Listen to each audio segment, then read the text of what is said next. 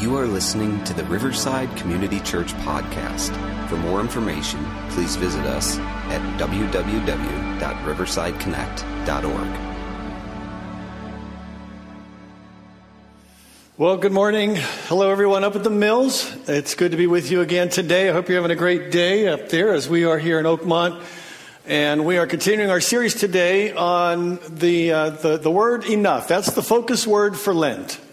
All right, for this season, heading up into Easter, the word that I want to imprint in your mind and the concept that we're talking about is that sense of enough. Because Lent's that time when we reflect on how momentary our existence is, and we think about that in light of the good news, and we know that in the whatever, 50, 60, 70, 80, 100 years that you may walk this earth, it's so small comparatively in the things that we think so important in the time that we have here, in light of the gospel and the good news, take on a whole new meaning. And so we are really talking about battling this, we've talked about in the past, this monster of more that's constantly, stalking us from the outside. All the advertising, all the things out there that are saying, you got to have this, you're not happy until you buy this, you're never going to be all that you can be until you get to this next level, yada, yada. But it's also this thing that rises up from within us. It's that lie that convinces you're just not happy right now. And if you just had a little bit more, then you would be happy.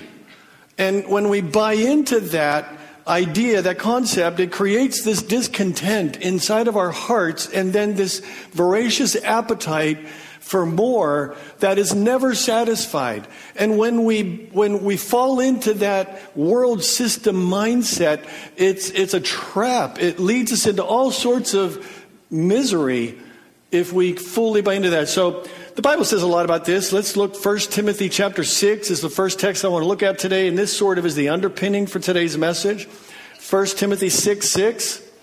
The Apostle Paul writing to his son in the faith, Timothy, and he says, "True godliness with contentment is itself great wealth.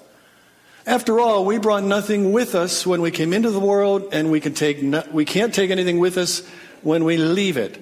So if we have enough," notice that word, "food and clothing, let us be content. But people who long to be rich fall into temptation and are trapped by many foolish and harmful desires that plunge them into ruin and destruction. For the love of money is the root of all kinds of evil. And some people, craving money, have wandered from the true faith and pierced themselves with many, many sorrows." And everybody said, amen. Yes. Some people said, amen. It's this not having enough is a scarcity mindset. We can have one of two. We can have an abundance mindset, meaning I have enough, or we can have a scarcity mindset, meaning I don't have enough. A scarcity mindset sort of creates this need for more inside of us. And it's this craving that we got to have more, or we hoard whatever we have.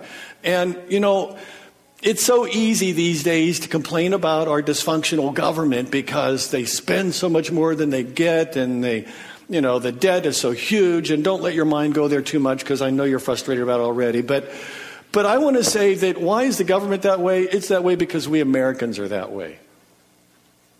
And how many people complain about the government's financial issues, but they themselves have the same problem? They know how to fix it. They know what they need to do, but they just don't want to take the strong medicine necessary to get their financial house in order. So we end up spending money that we don't have on things that we don't need in order to impress people who really don't care. And it's a trap. It's a trap. So believe it or not, the Bible has so much to say about this. In fact, the Bible says more about financial issues, about issues of wealth and social responsibility and injustice issues, more than any other topic, even far more than what it says about our own eternal destination.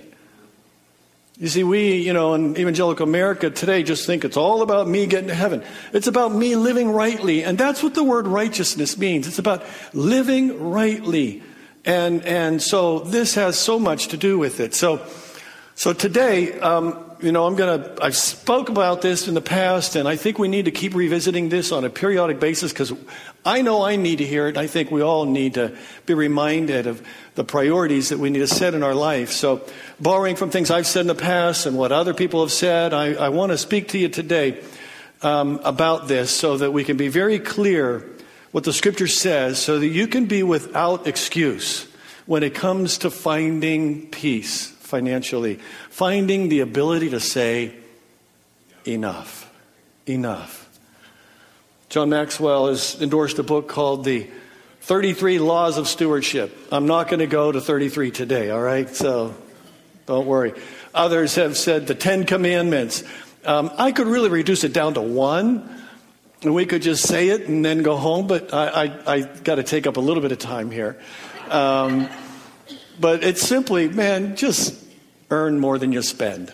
There's one law, come on, it's so simple. Earn more than you spend less than you make, and you're going to be okay. But really, let's go a little deeper than that, if you don't mind. So I want to talk about 7 keys today to be able to say enough. And the first key is this. I think this is foundational. Number 1, remember who owns it all. Remember who owns it. Psalm 24:1 says, "The earth is the Lord's and everything in it. The world and all its people belong to Him." Joan Ortberg tells a story about a woman who is at the airport and she buys a little pack of cookies, and she sits down and she's waiting for her flight, and she hears this rumbling beside her, and this guy who is reaching in and eating these cookies that she bought. She gets a little mad. So she reaches down and grabs a cookie and eats one.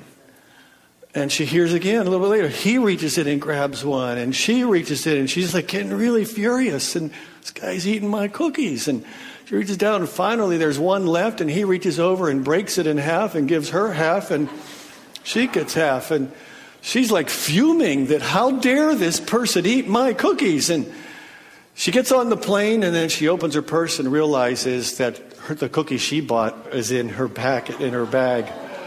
That she was actually eating the guy's cookies. Amazing when we think that it's ours, how attached we get to it. You know, we as Americans, and I think it's just human nature, have this idea that everything that we have, we've earned. It's ours. And so to be able to give something away, it's like giving a part of our flesh away to somebody. On average in America over the past year, individual giving as a percentage of disposable income in the United States, actually in the year 2011, was 1.9%, according to the Center of Philanthropy at Indiana University. So on average.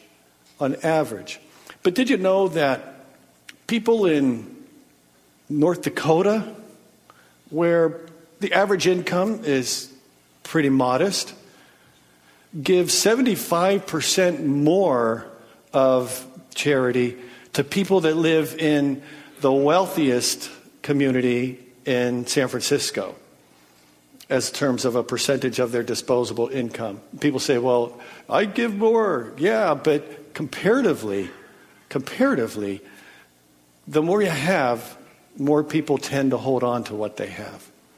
So let's just talk about that. What does God say about this? I think God warned the people way back at the beginning of how their attitude could change as when they become affluent. Remember, God delivered the Israelites. We talk about this constantly because this is the story of the Old Testament. The people of God, the Israelites, were slaves. Slaves, working hard labor to build the palaces and the pyramids or whatever for the pharaohs of Egypt. And they had nothing, and God set them free. God caused them to be able to walk away and plunder Egypt. And you know the story of them going into the promised land. Well, in Deuteronomy chapter 8, God is preparing them for the time when they're going to have their own land, when they're going to be able to raise their own crops, when they're going to be able to have their own economy, when they're going to be able to own their own homes.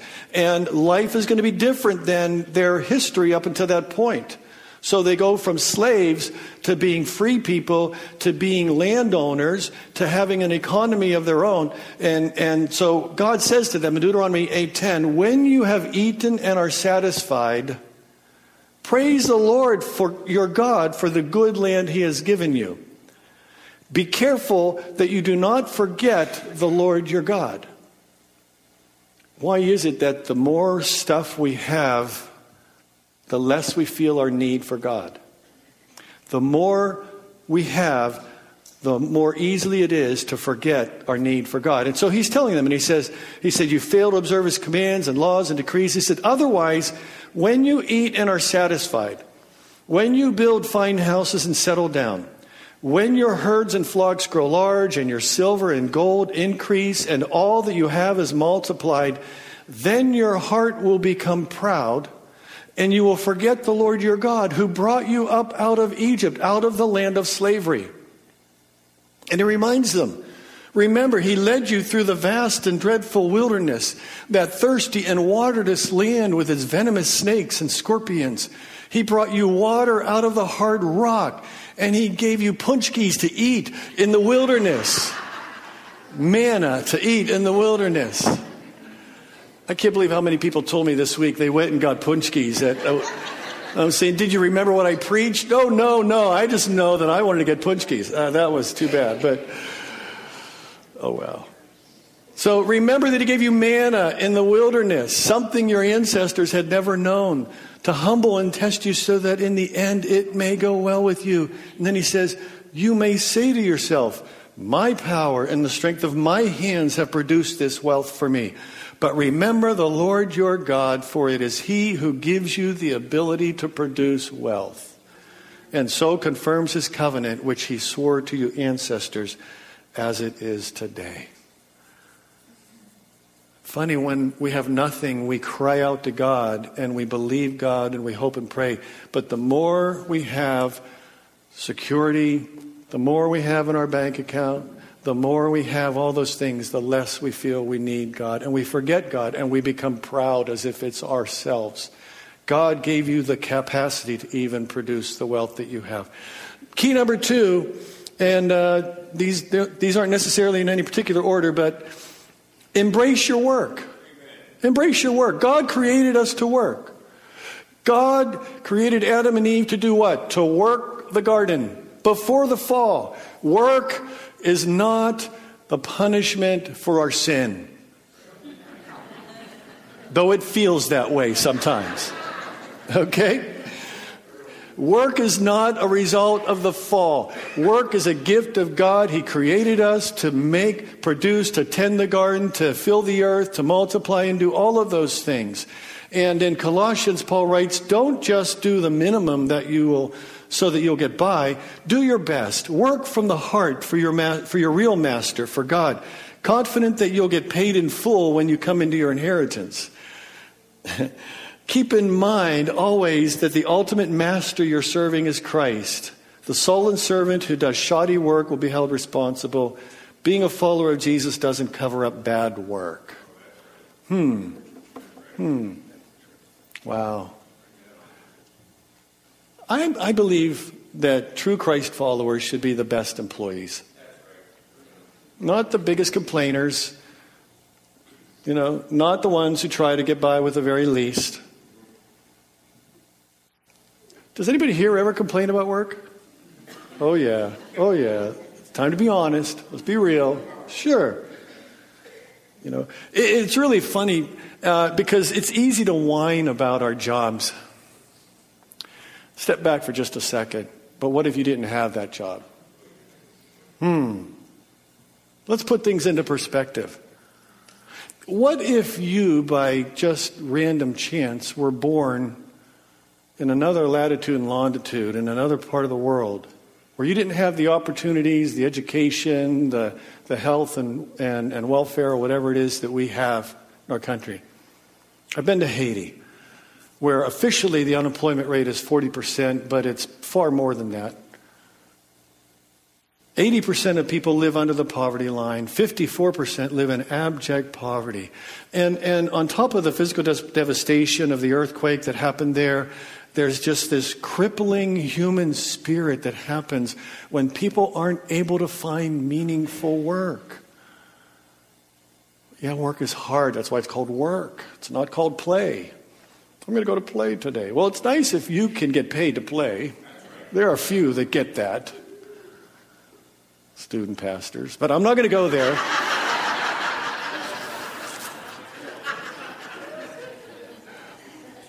I'll pay for that. It's hard work, I tell you what. It is. I don't want to do it. But there's but if you didn't have it at all. I was just in Cambodia recently. Cambodia, hey, their unemployment rate is only 1.9%. It's better than ours. But you know that 40% or more than a third of their population earns less than $1.25 a day. So we can have nice clothes and pay cheap prices for them.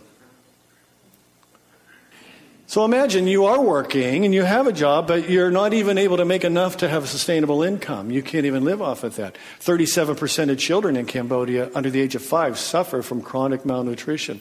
We were in Kenya this summer. Unemployment and poverty is equal to that in Haiti. The per capita income there is $2 a day. Do you ever get down on your knees and just thank God for the job you have?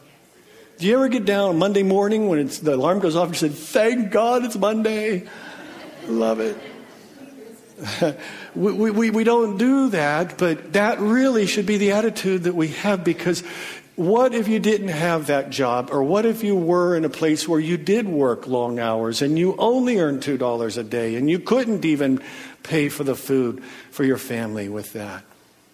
One of the great contributions the Bible makes to the ancient world is the idea that all human labor is an honor and it carries great dignity. You've been called and gifted by God to do what you are doing and do it as unto the Lord. And it is sacred. Work is sacred as you do it unto the Lord. And you say, oh, I thought only ministry. No, you are a minister. If you are doing things that are helping other people and you find a way to get paid for it, God bless you. That's the way it's supposed to be. Key number 3. Here's a biggie. Break free from debt.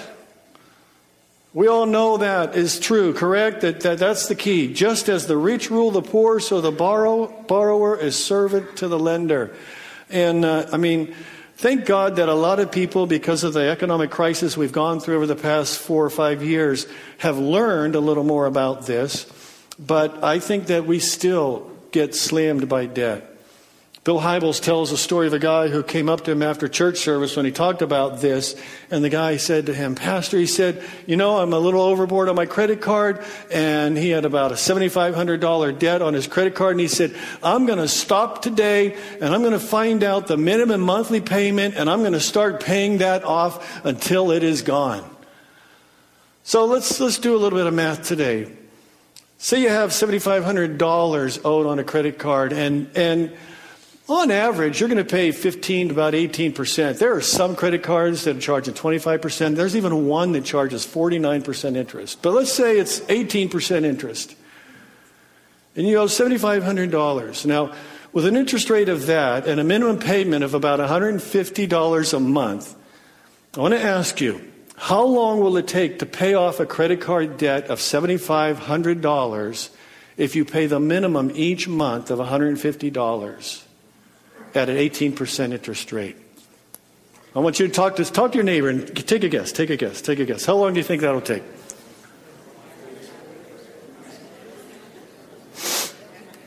And then the next question, the next thing I want you to guess is, how much do you think you will end up paying for that $7,500 debt over that time period? How much do you think you'll end up paying for that? Well, here's the answer. Paying $150 at 18% interest on a $7,500 debt at the minimum payment is going to take you about 30 years to pay it off. And you're going to end up paying $23,000 for that $7,500 debt. Folks, get out of debt. Get out of debt. Credit card debt especially.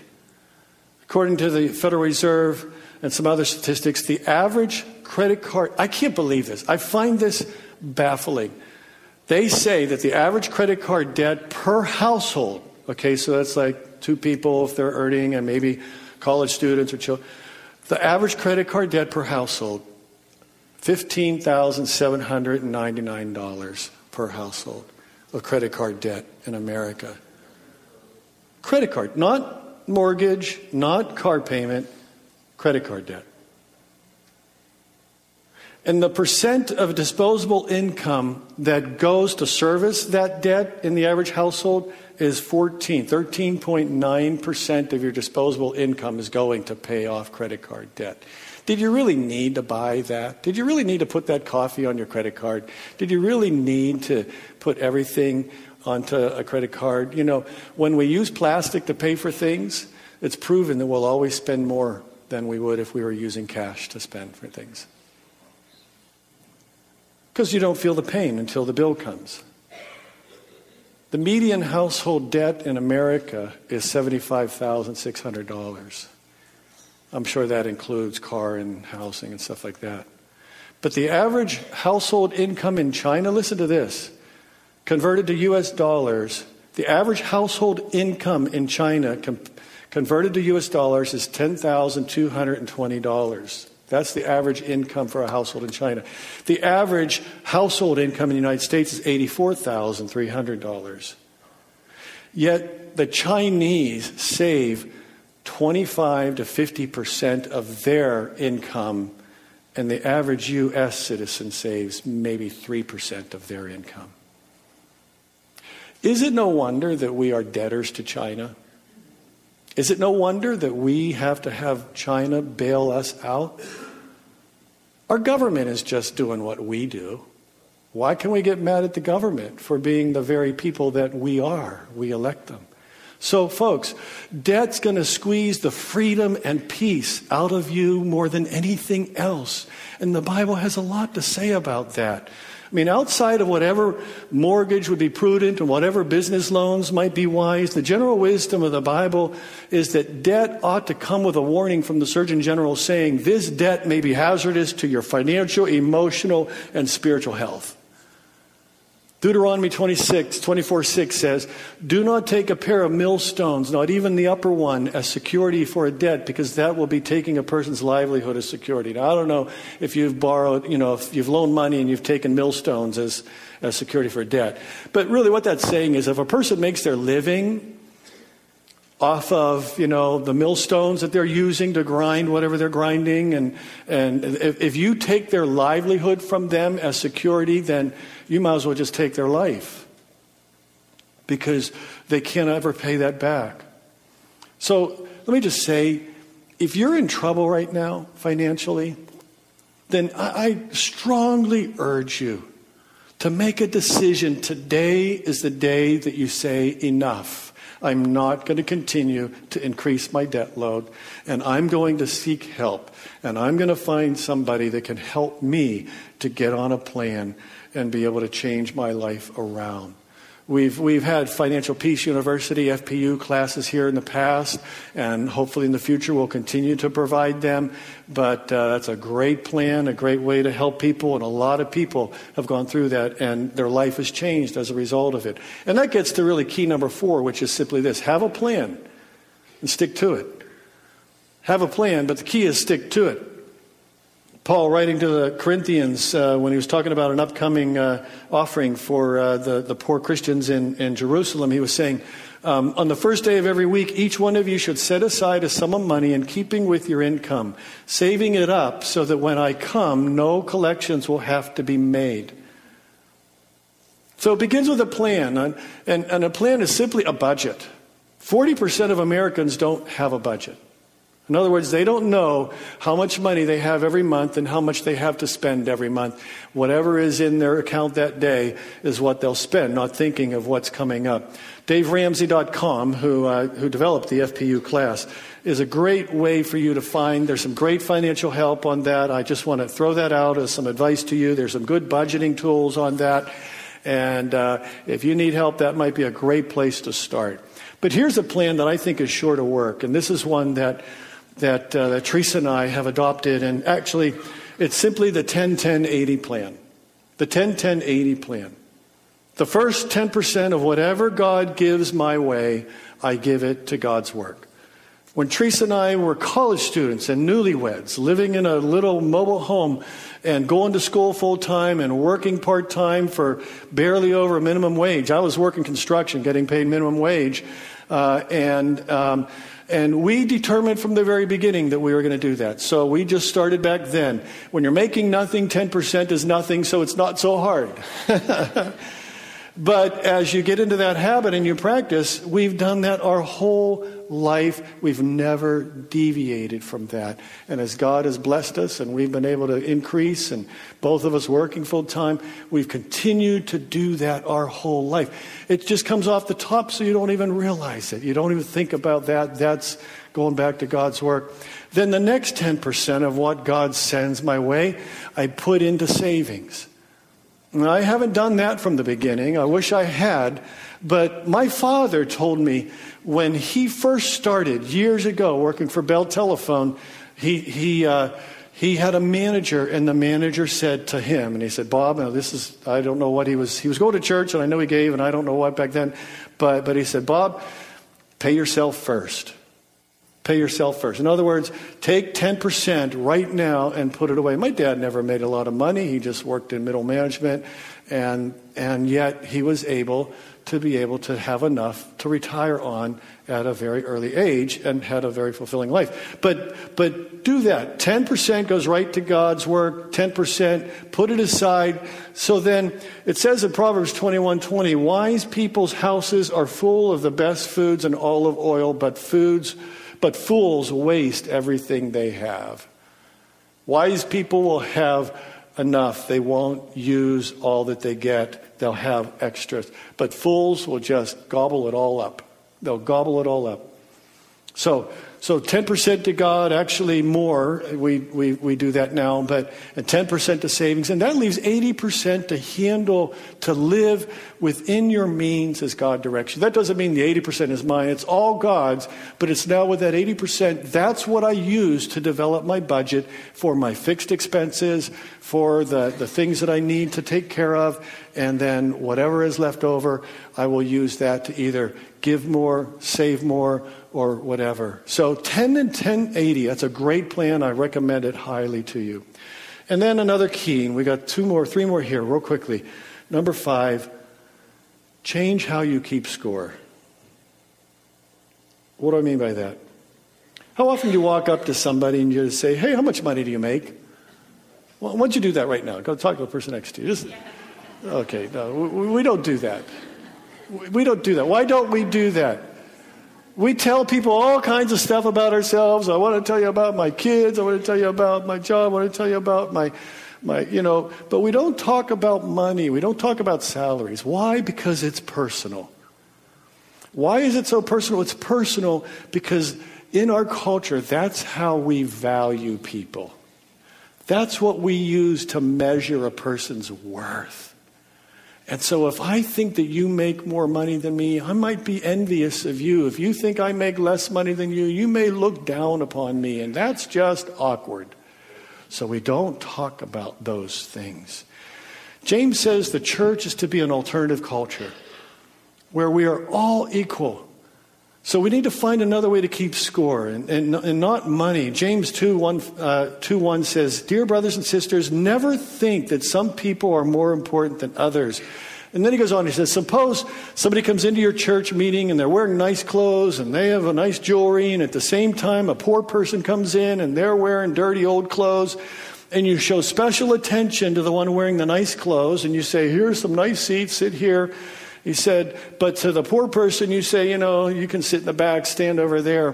What are you doing? He says, you're making some people more important than others, and with evil thoughts, you're deciding that one person is better. He says, listen, dear brothers and sisters, God chose the poor in the world to be rich with faith and to receive the kingdom God promised to those who love him.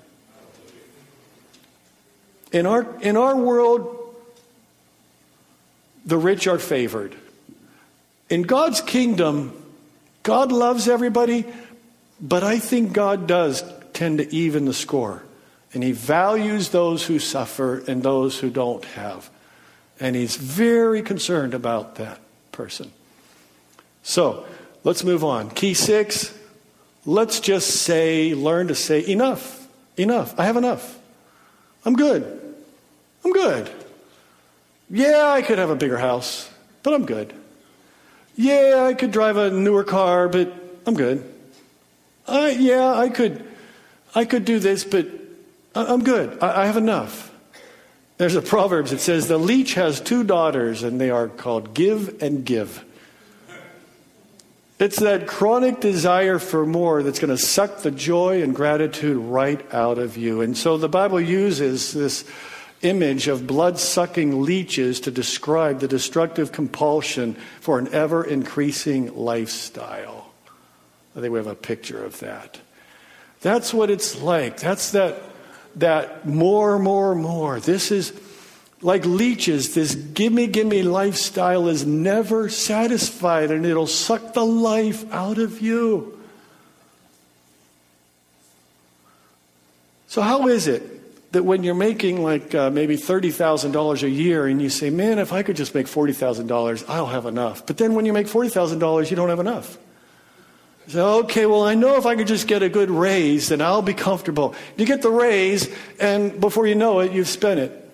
And then, okay, so make it 50 grand. Then I know that I can live within that. And then, we could buy a bigger house now. I could do that.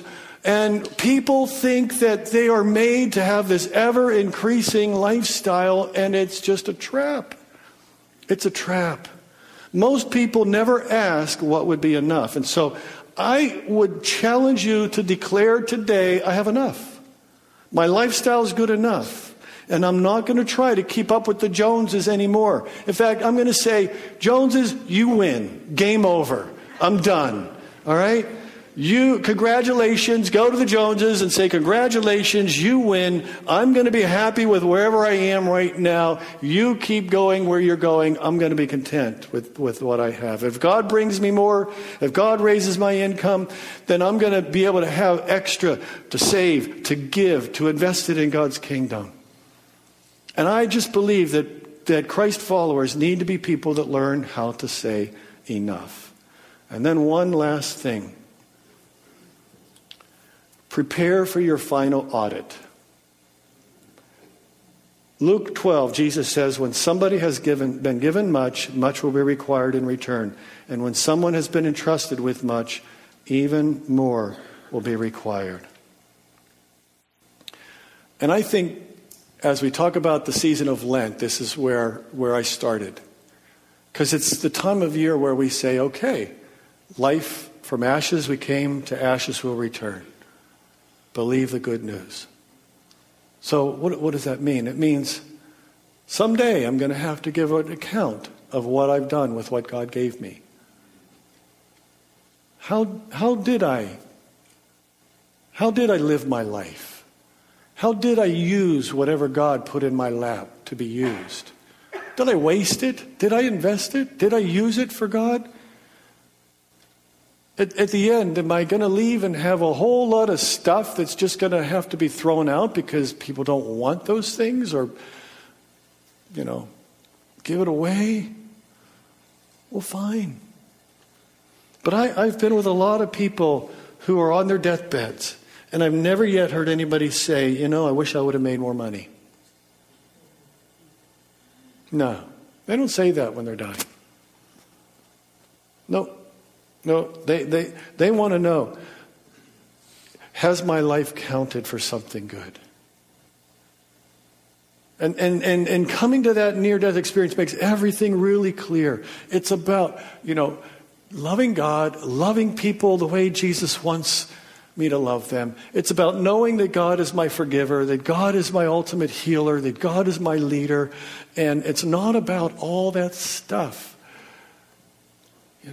I mean, who on their deathbed wants to worry about, oh no, what's going to happen with all my stuff? And I guarantee you there are people who worry about that because they know their kids are just going to fight over it after they're gone.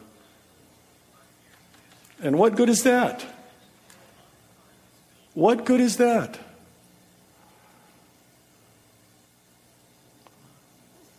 So it's loving the people around me and using whatever comes into my life to be able to bless God and bless others. You don't have to wait till you're on your deathbed to figure that all out. So we could be talking about more stuff here. I think other keys, we could talk about how to teach your children. We could talk about, how to find some wise counsel. We need to talk about, looking around at the needs of others. And there's a lot more we could talk about that. And perhaps even if you're on, Socialcast, on our social networking, on our RCC Facebook, we can have a little conversation this week. And we'll put some stuff up and get some feedback about that. So we could go on and on. But right now, remember who owns it. Take a look at your work and be thankful for it. Embrace it and work hard and do well. And do your best to break free from the bondage of debt. Have a budget, have a plan and stick to it. Change how you keep score, all right? And learn to say enough and prepare for your final audit. Would you bow your heads with me, please? The Bible says, don't put your hope in wealth, which is so uncertain, but hope in God, who is more than enough. Let's pray. Lord, you have blessed us with so much. We are fortunate to live in a country, in an environment where we have a lot more opportunities to have a sustainable lifestyle, a healthy lifestyle, a comfortable lifestyle than so many more people around the world. And yet we complain and we think that we'll be happier if we just have more. Forgive us for not being thankful, for not learning to say enough, for getting ourselves underwater so deeply. Help us, God, to be wise stewards of what you've given us. Show me, Lord, how I can best use what you've given to me for your glory and for your honor. And so, God, I just pray for everyone in this room and everyone who's hearing me today up at the Mills or on a podcast, that today might be a day where they make some good decisions, some healthy choices, and stick to that. And right now, before we leave this place, I want you just to speak to our hearts. And I want everybody here to say, okay, here's one thing that I need to take away from this. One thing I'm going to do differently. God, help us to be those people. In Jesus' name we pray. Amen. Thank you for listening to the Riverside Community Church podcast. For more information, please visit us at www.riversideconnect.org.